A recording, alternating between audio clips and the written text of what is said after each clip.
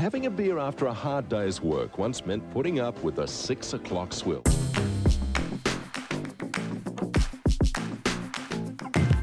The swill is not only unpleasant, it's also dangerous. Those who like beer, and surprisingly it's still legal to like it. South Australia joins all other states in abandoning the 6 o'clock swill. This is the 6 o'clock swill, a rock of stability on which to hook an anchor in the tempestuous times through which we live. Tim Blair joins me from his damp and windy hideout in a country town, the name of which we are withholding to protect the reputation of other residents. I'm Nick Cater, convener of this podcast, broadcasting today from a cold and miserable Melbourne as the city prepares for the laughably called Spring Racing Carnival. Tim, I'm constantly forced to remind you, of course, on this programme not to confuse weather with climate, but I tell you it's tempting, isn't it, on a day like today? Yes, we need global warming, man. Hasten the warming. Kel's joining us today, Kel Richards. Kel, welcome to the Swill once again. G'day. It looks a little bit warmer there in Sydney. You're right about Melbourne. Melbourne is exactly what Barry Humphrey said about it years ago. He said, the only good thing about Melbourne is it's so conveniently located. You can hop on an aeroplane and in an hour be somewhere interesting. Yes, it's a great thing. I also loved Barry Humphrey's assessment of Adelaide because when he'd do a tour in Australia, Day Bender tour or something, he would always put the show on first in Adelaide. And Adelaide took this as a great compliment. We're the first in Australia every time to get the latest Barry Humphries stage spectacular.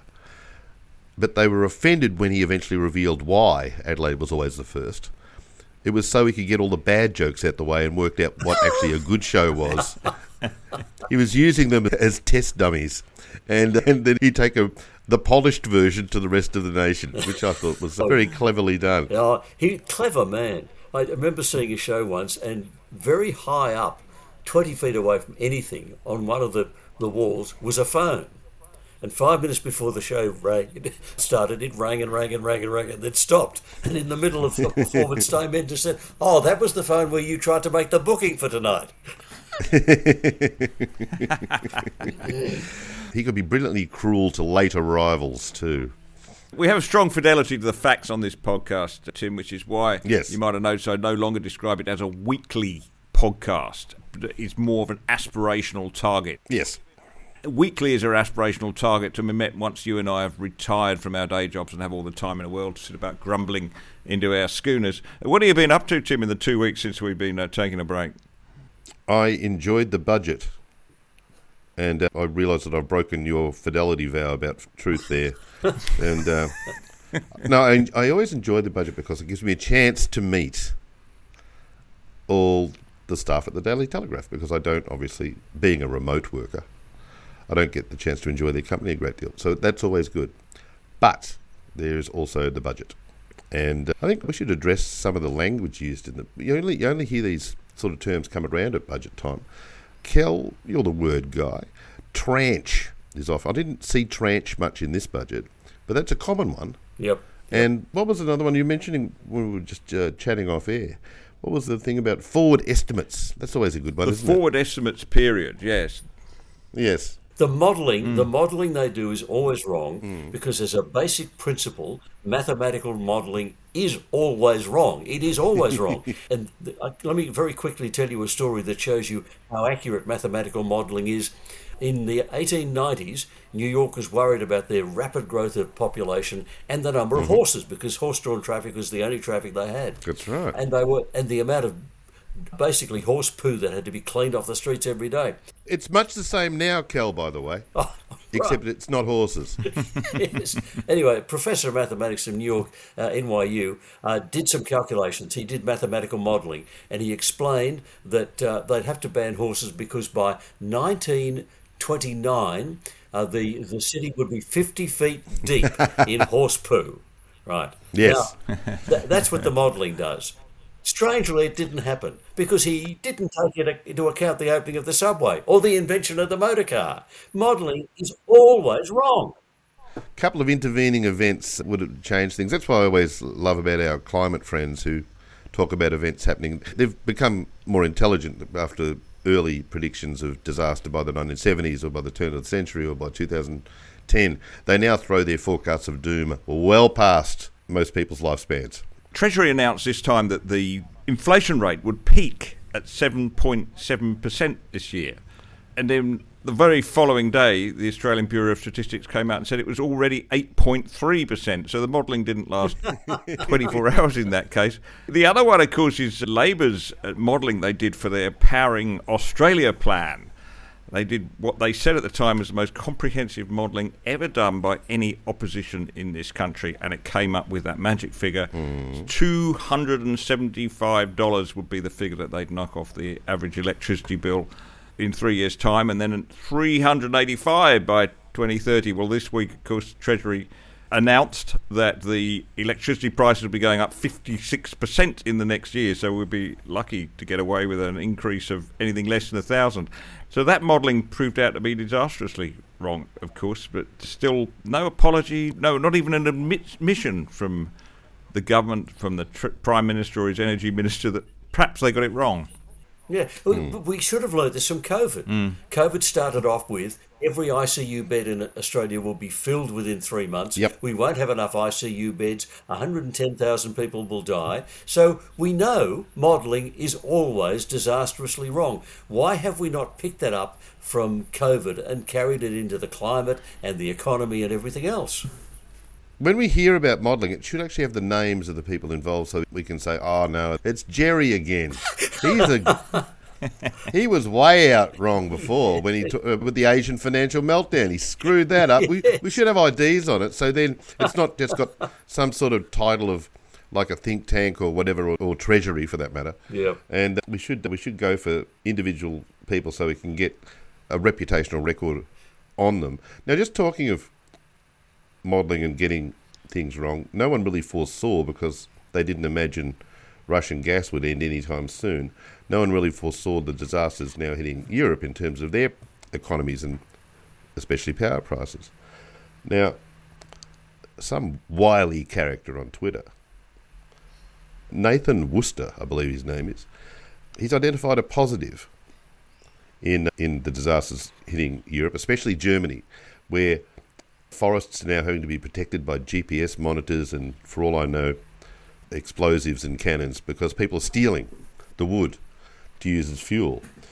Anyway, this Nathan chap says, on the plus side, we might get a new generation of Brothers Grimm-style pre-industrial German fairy tales.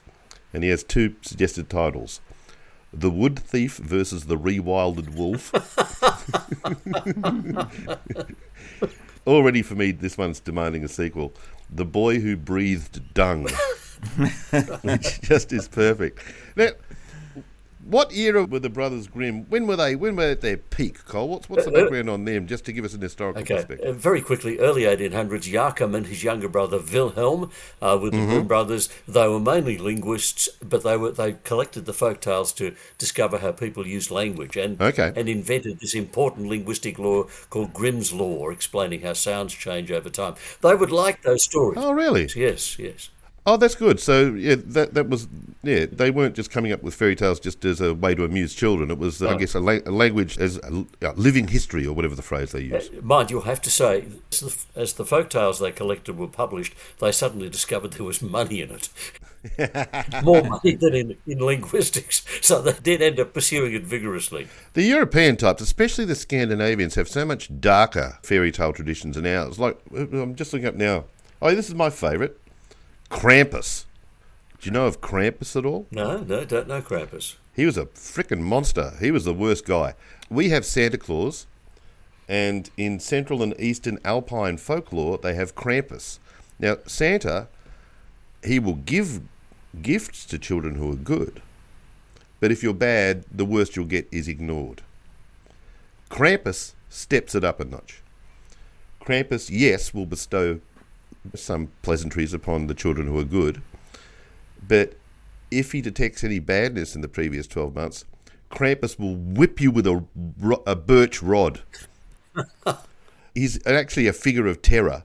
I think St. Nicholas and Krampus They used to double team. That's why there's not a jolly song called Krampus is Coming to Town. You better not laugh.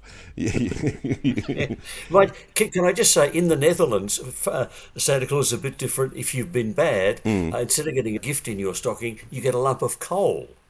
That's a traditional one, yes. Yeah, yes. yeah. Well, can you imagine how much you'd enjoy that these days? Yeah, that would be the most expensive present you could buy a kid.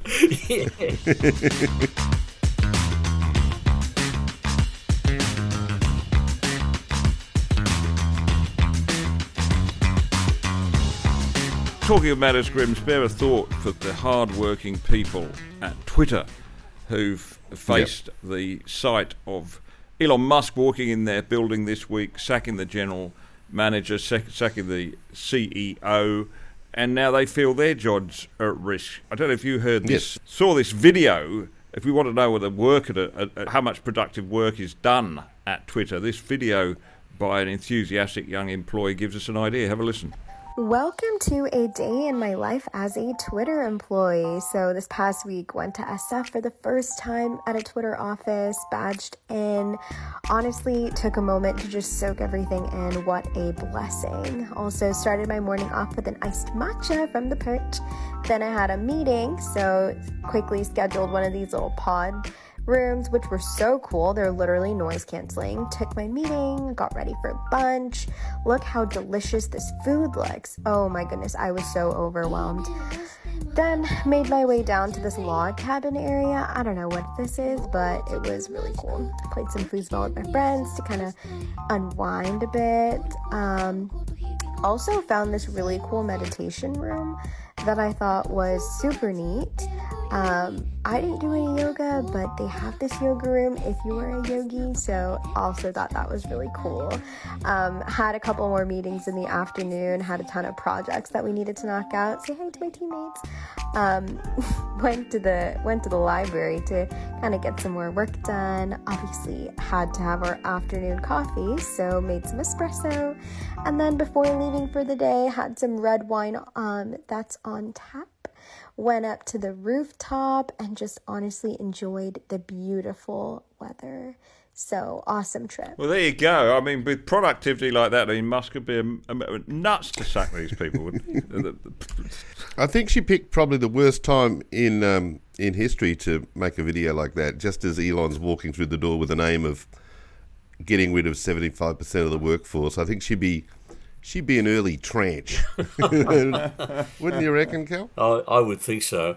I was just sitting here thinking she was making the editorial decisions about what would go and what would be banned. Yes. I mean, it's a bit of a worry. So she's sitting in the meditation room thinking, do I ban Donald Trump today or don't I? Oh, yes, I think I will. I'm calmer that way. She mentioned noise cancellation at one point, and I briefly prayed for that to occur as she was talking. But wouldn't you love to have her explaining why you were banned in that ridiculous up-talking sing-songy voice? Oh, yes. They'd be like, well, what we've decided is that you're like a literal Hitler, and oh my, here comes Tracy with the afternoon coffee. Anyway, we're banning you, and also we're calling the authorities in your sector to come and have you castrated. Oh, the voices. They all sound the same. It's one of this generation that sounded so privileged. Yes. They're entitled to all of this stuff. That it actually worries me a lot. I enjoyed how she said that she needed to unwind a bit. Did she strike anyone as sounding particularly stressed? Her resting heartbeat must be 1 every 30 minutes. She's so unwound, she actually needs some tension to be introduced. She needs a noise addition device. I'm surprised that you're surprised, Kel. I mean, casting your mind back to your days at the ABC, you were a regular in that meditation room, weren't you? And the tabletop football and the red wine from the tap. I'm sure that all flows through it. You are really bothering me here, Nick. I joined the ABC in the mid-1970s, and I know it's hard to believe now, but it really was a different ABC. We had an induction program in those days, and the induction program said, ABC staff, do not express opinions. That is not our job. Our job is just to report. Yeah. That was part of the induction course in 1974. I joined because I was there when Whitlam was sacked.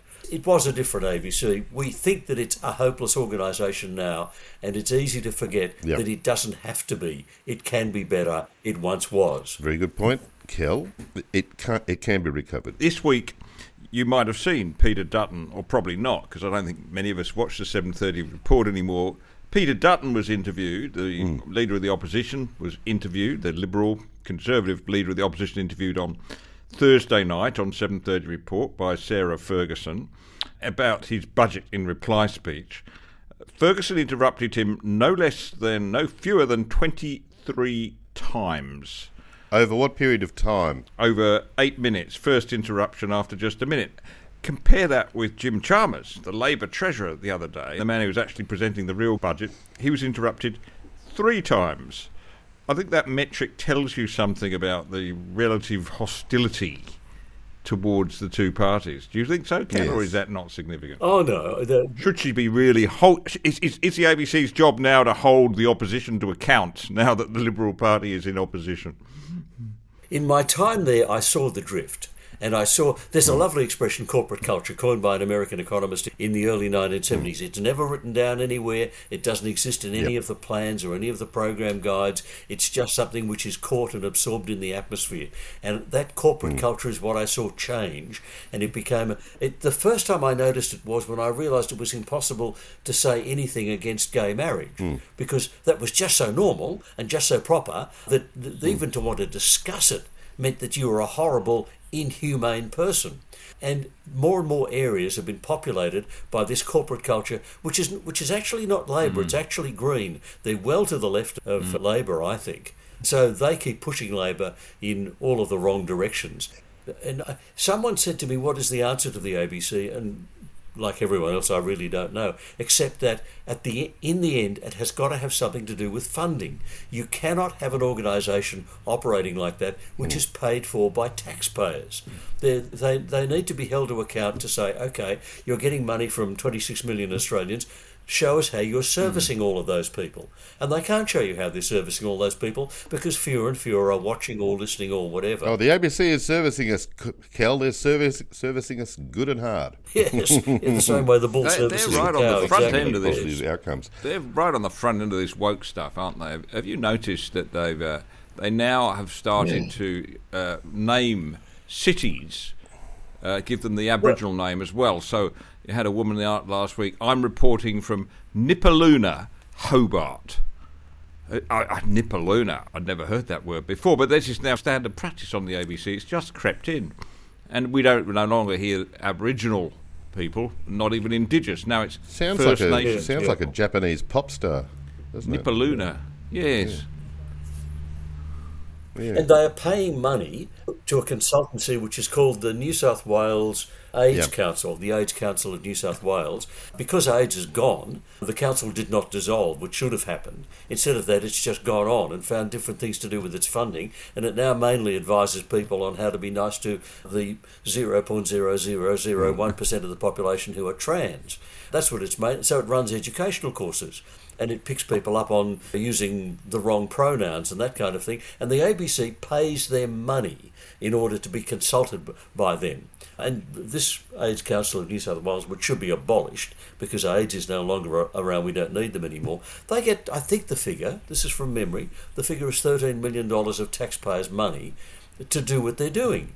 Now, why the ABC would want to be on side with them or want to have them audit their programs and tell them what they're getting right and what they're getting wrong and what language they're allowed to use is beyond me. I cannot understand why they would think that's worthwhile. It's a very easy arrangement, though. There's a certain synergy at work there, Kel, because at least one ABC staffer, or a person who's oftentimes paid by the ABC, is also a member of the New South Wales AIDS Council. That works well, doesn't it? Speaking of our friends in the trans community, hi everybody. Pronouns, make your own up. Here is a person called Dylan Mulvaney, who back in March or so decided he'd had enough of this being a bloke caper and he was going to give being a girl a go. So that's 200 odd days ago. And this is Dylan on what she describes as day 75 of girlhood. I'll just play you. Think that voice we heard before was annoying? Run for your lives, kids. Let's go. day 75 of being a girl, and I've been carrying around tampons and pads for the past 2 months, but I've actually never opened one up. So let's do it. Woohoo! I thought the letters stood for small, medium, and large based on the size of your Barbie pouch, but after a Google, I found out it's actually the level of your flow. So they're super, regular, and light. I guess my question is, which one do I carry around? The super? Because maybe if you have a light flow, you can still use a super? I don't know. Now that I think about it, I probably should have had a woman come teach me about these things. I was on the boys' side of sex ed, and now I would like to take the girls' class. But if you're on your period right now, I'm sending you love. There you go. Barbie pouch, gentlemen. He hasn't actually got a Barbie pouch, I take it, but he'd like to have one. Is that right? Barbie pouch. What we have here is a man, biologically male.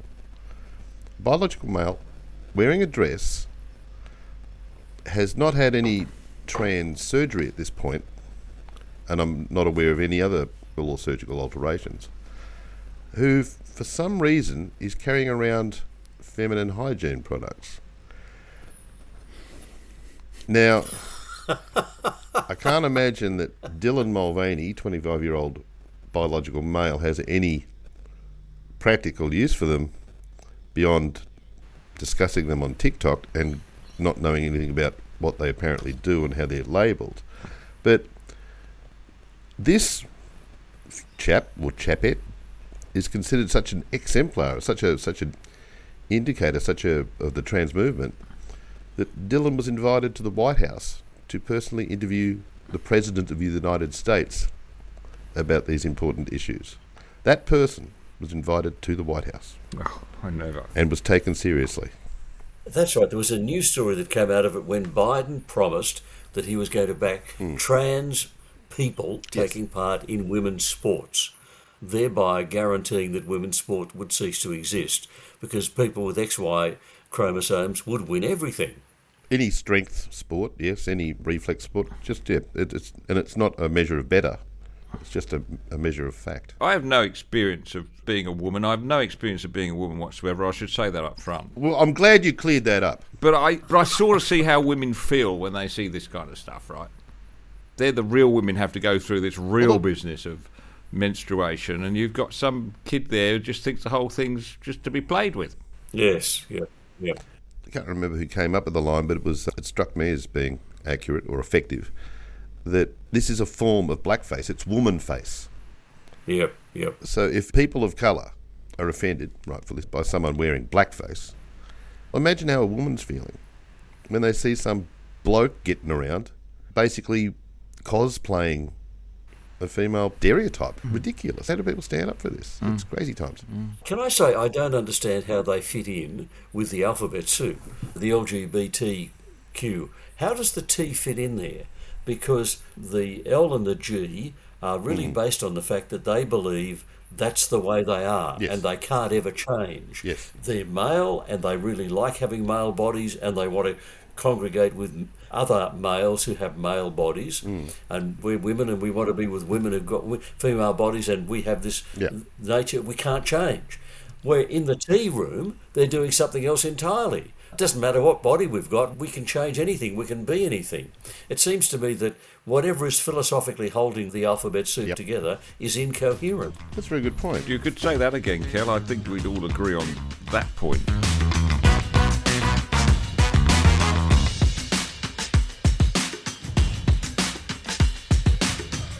Tim, were you going to tell us about Pfizer? Yes. Pfizer. The thing that now makes up about 3/4 of our body weight. Depends on how seriously you take all this urging to get the boosters. Okay. I wanted to find out how things get their names. Now, the other day there was this awful report in one of the US papers that a certain county in South Carolina, authorities there had uncovered a stash of fentanyl so great that there was enough of it to kill everyone in the county. This is a bit spooky. I hope we can keep that stuff out of Australia as long as we can. But fentanyl, obviously it's a generic sounding drug name, in this case for one of the worst drugs I think ever thrown at us. But how do you, it got me wondering just how these things do get their names. And it turns out there's quite the code. And I went to the Pfizer website, I got basically a language booster from the Pfizer website. It starts with a compound. Like anyone or anything, drugs need labels in order to distinguish them from one another. Marie-Claire Peakman, Executive Director of the Primary Pharmacological Group in Worldwide Research and Development of Pfizer, explains that in the early days, chemists register a newly synthesised compound in a database, labelling it with PF, which stands for Pfizer, followed by 10 numbers. When the chemists first make up the compound, she said, they have to register them in the database as soon as they're identified so that we can identify them and keep track of their performance in our studies, says Peakman. If a compound has enough promise to make it through early experiments, 2 naming processes begin to devise a generic name and a brand name for the future drug. So it goes through quite a process. It takes several years. There's a formula, there's a suffix, the family name, which imparts an important piece of information to healthcare professionals about how the substance works in the body. There's a suffix which explains the way it works. And there's then things with the prefix rather get a little more creative. One of the Pfizer execs says, we look for syllables that are obviously different from other existing generic names that are pleasant enough in their tonality or appearance so it doesn't become overly complex to try to pronounce the generic name, which is news to me because a lot of those names are too damn complicated to pronounce. The doctors are now required to put the chemical names on our scripts, which means that it's just really confusing. Instead of getting... So you can't use like the short, sharp brand name, you get the long, confusing... The singular that was good for the asthma is now Monteclust or Emprendazole or so. Years ago, when I had an enlarged prostate, the brand name was Flow. I knew what that was. I knew what it did. This is unfair to old people, isn't it? It must be, Cal. None of us obviously are in that category. But old people take a lot of drugs and they've got the poorest memories and they're being asked to learn these ridiculously long names and don't even start on the pronouns. What are the pronouns for these drugs? We've got to know those as well. What do they identify as? In the other rules of drug naming, the drugs must avoid certain letters. The generic drug name is created using the Roman alphabet, and the goal is to create a name that can be communicated globally.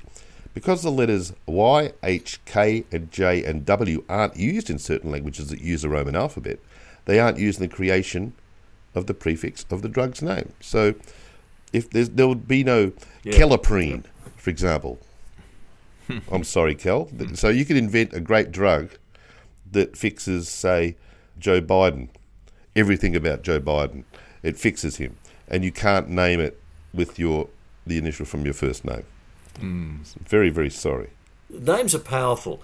Our mutual friend Rowan Dean told me once years ago they were having a brainstorming session in an advertising agency and they came up with a great name for a product.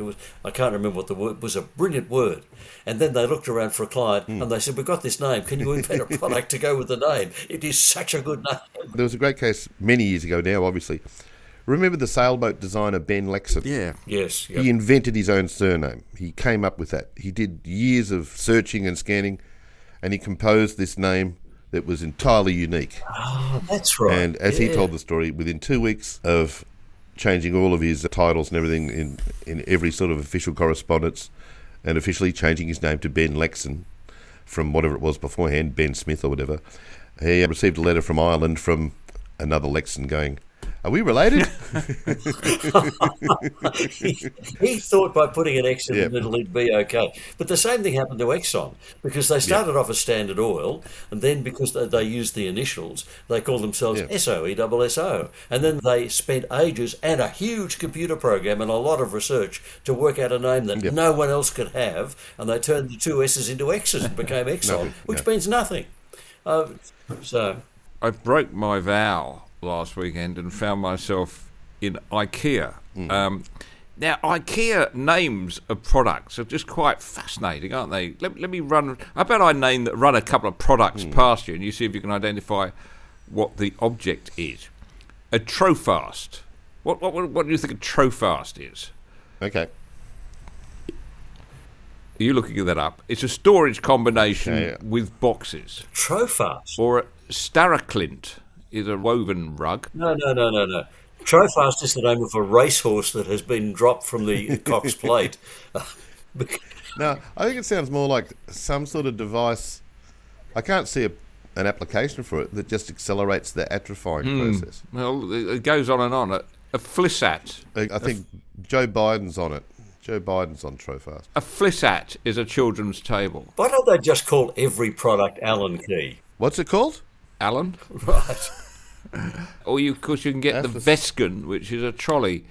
It's really quite a difficult... I don't know, maybe this is the Swedish language for you, but I do find it a very difficult shop to know what you want to get. Wish they'd just show you the pictures instead of the boxes. The name for the table sounds more like a chair. It's got the word sat in it. I find it amazing you could hear a chair in that word. Maybe your Swedish is better than mine. I'm not... We love watching those Nordic noir crime things on television. They do them much better than they do the furniture, I think. We've got some pretty good IKEA gear in this house, I think, somewhere. I don't know, it hasn't fallen apart. That's basically my only qualification for good furniture these days.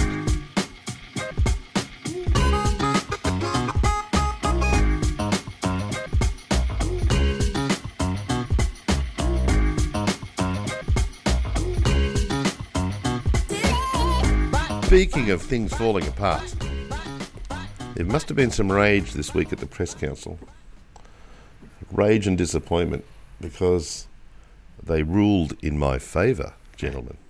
I was cleared of brain crime or whatever I was accused of. Let's go to their ruling. The Press Council considered whether its standards of practice was breached by an article published in the Daily Telegraph headed "Global Warming Activist Dies from Local Heating" on 25th of April 2022. The opinion piece, by me, commented on a New York Post article concerning the death of a climate activist who the New York Post reported had died after he set himself on fire outside the United States Supreme Court building. The opinion piece included excerpts from the New York Post article, including the incident happened at around 6:30 p.m. on the plaza in front of the court building. He was airlifted to a local hospital where he died. And they had a problem with that? No, they had a problem with my comments. Which were? In commenting on the activist's death, the opinion piece said, "Let's hope he used carbon offsets." Airlifted, man, this guy went out in a blaze of fossil fuel glory. And he also used fossil fuel because solar would have taken too long. I think all those points are solid, based in science. Anyway, they accepted. Reluctantly. The council notes that the reported death of the activist, which took place on Earth Day outside the Supreme Court, appears to have been a politically motivated act that sought to draw attention to climate change. In this context, the council considers there is significant public interest in allowing freedom of expression to comment on politically motivated acts, even if that commentary is expressed in provocative terms, as is the case here.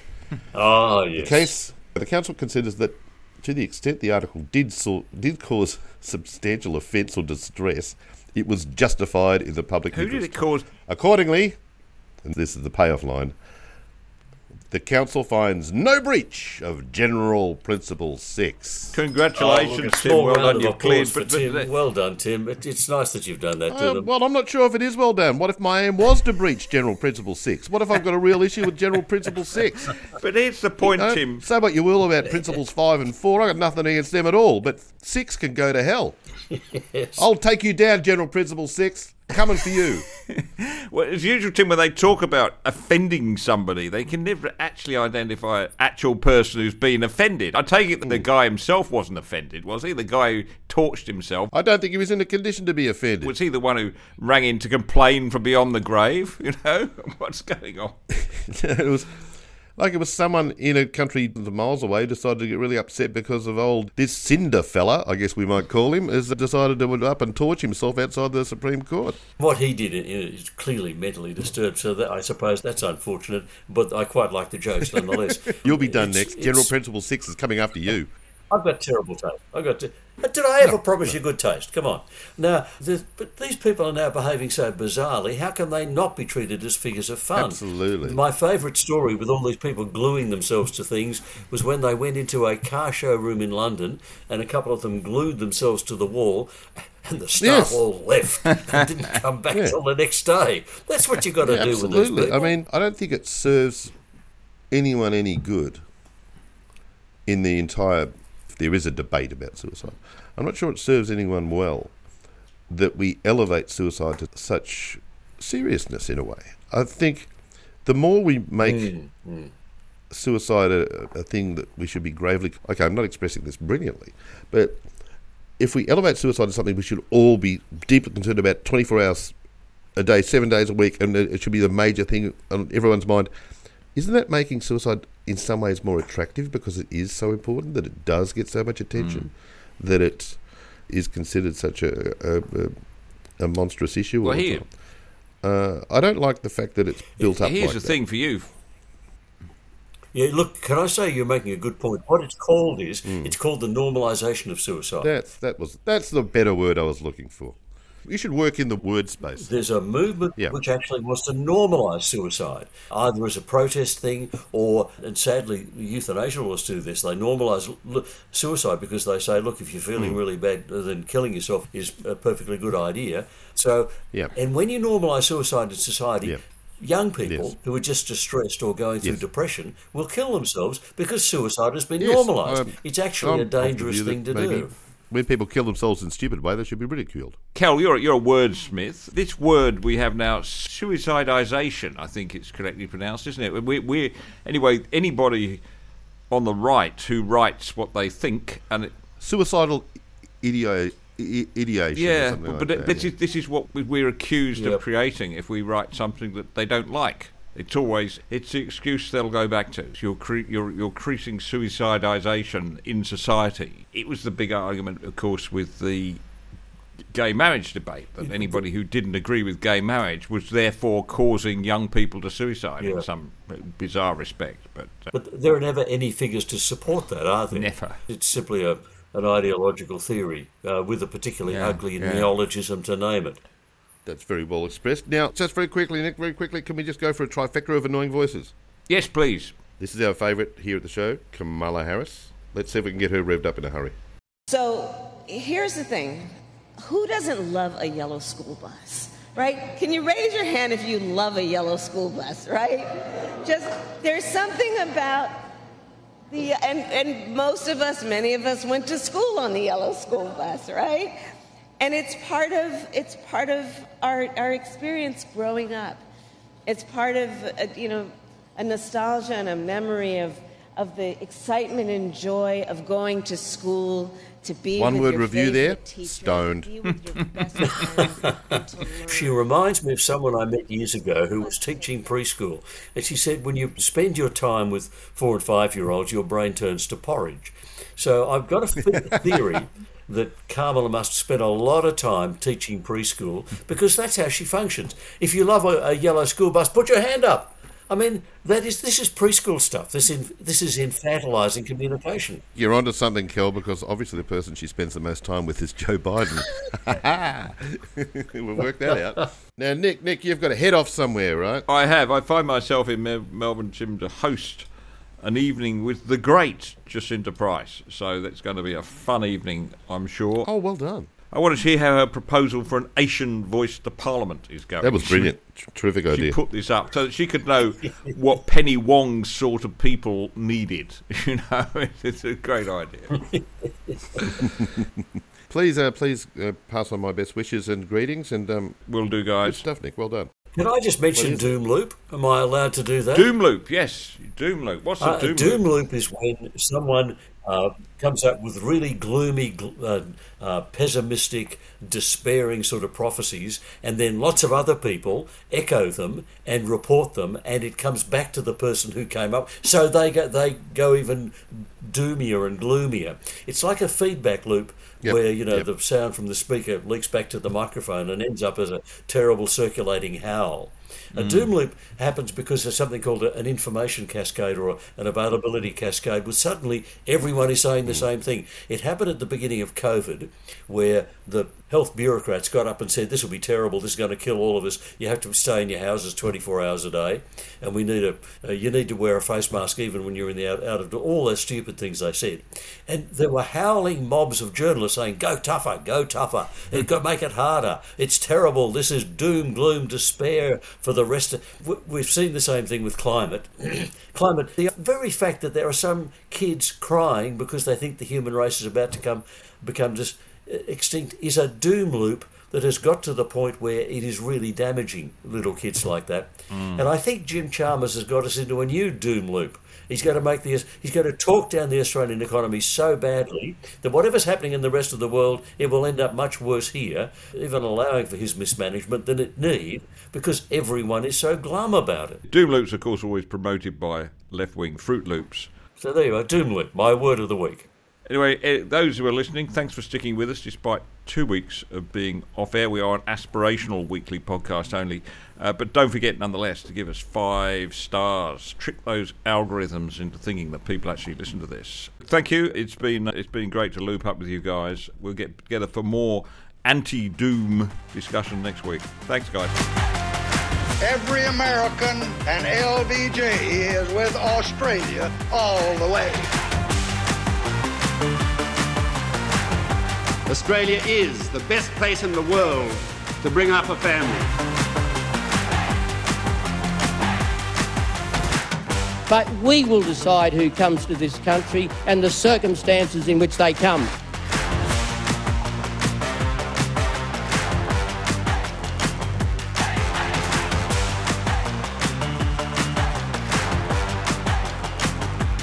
How good is Australia?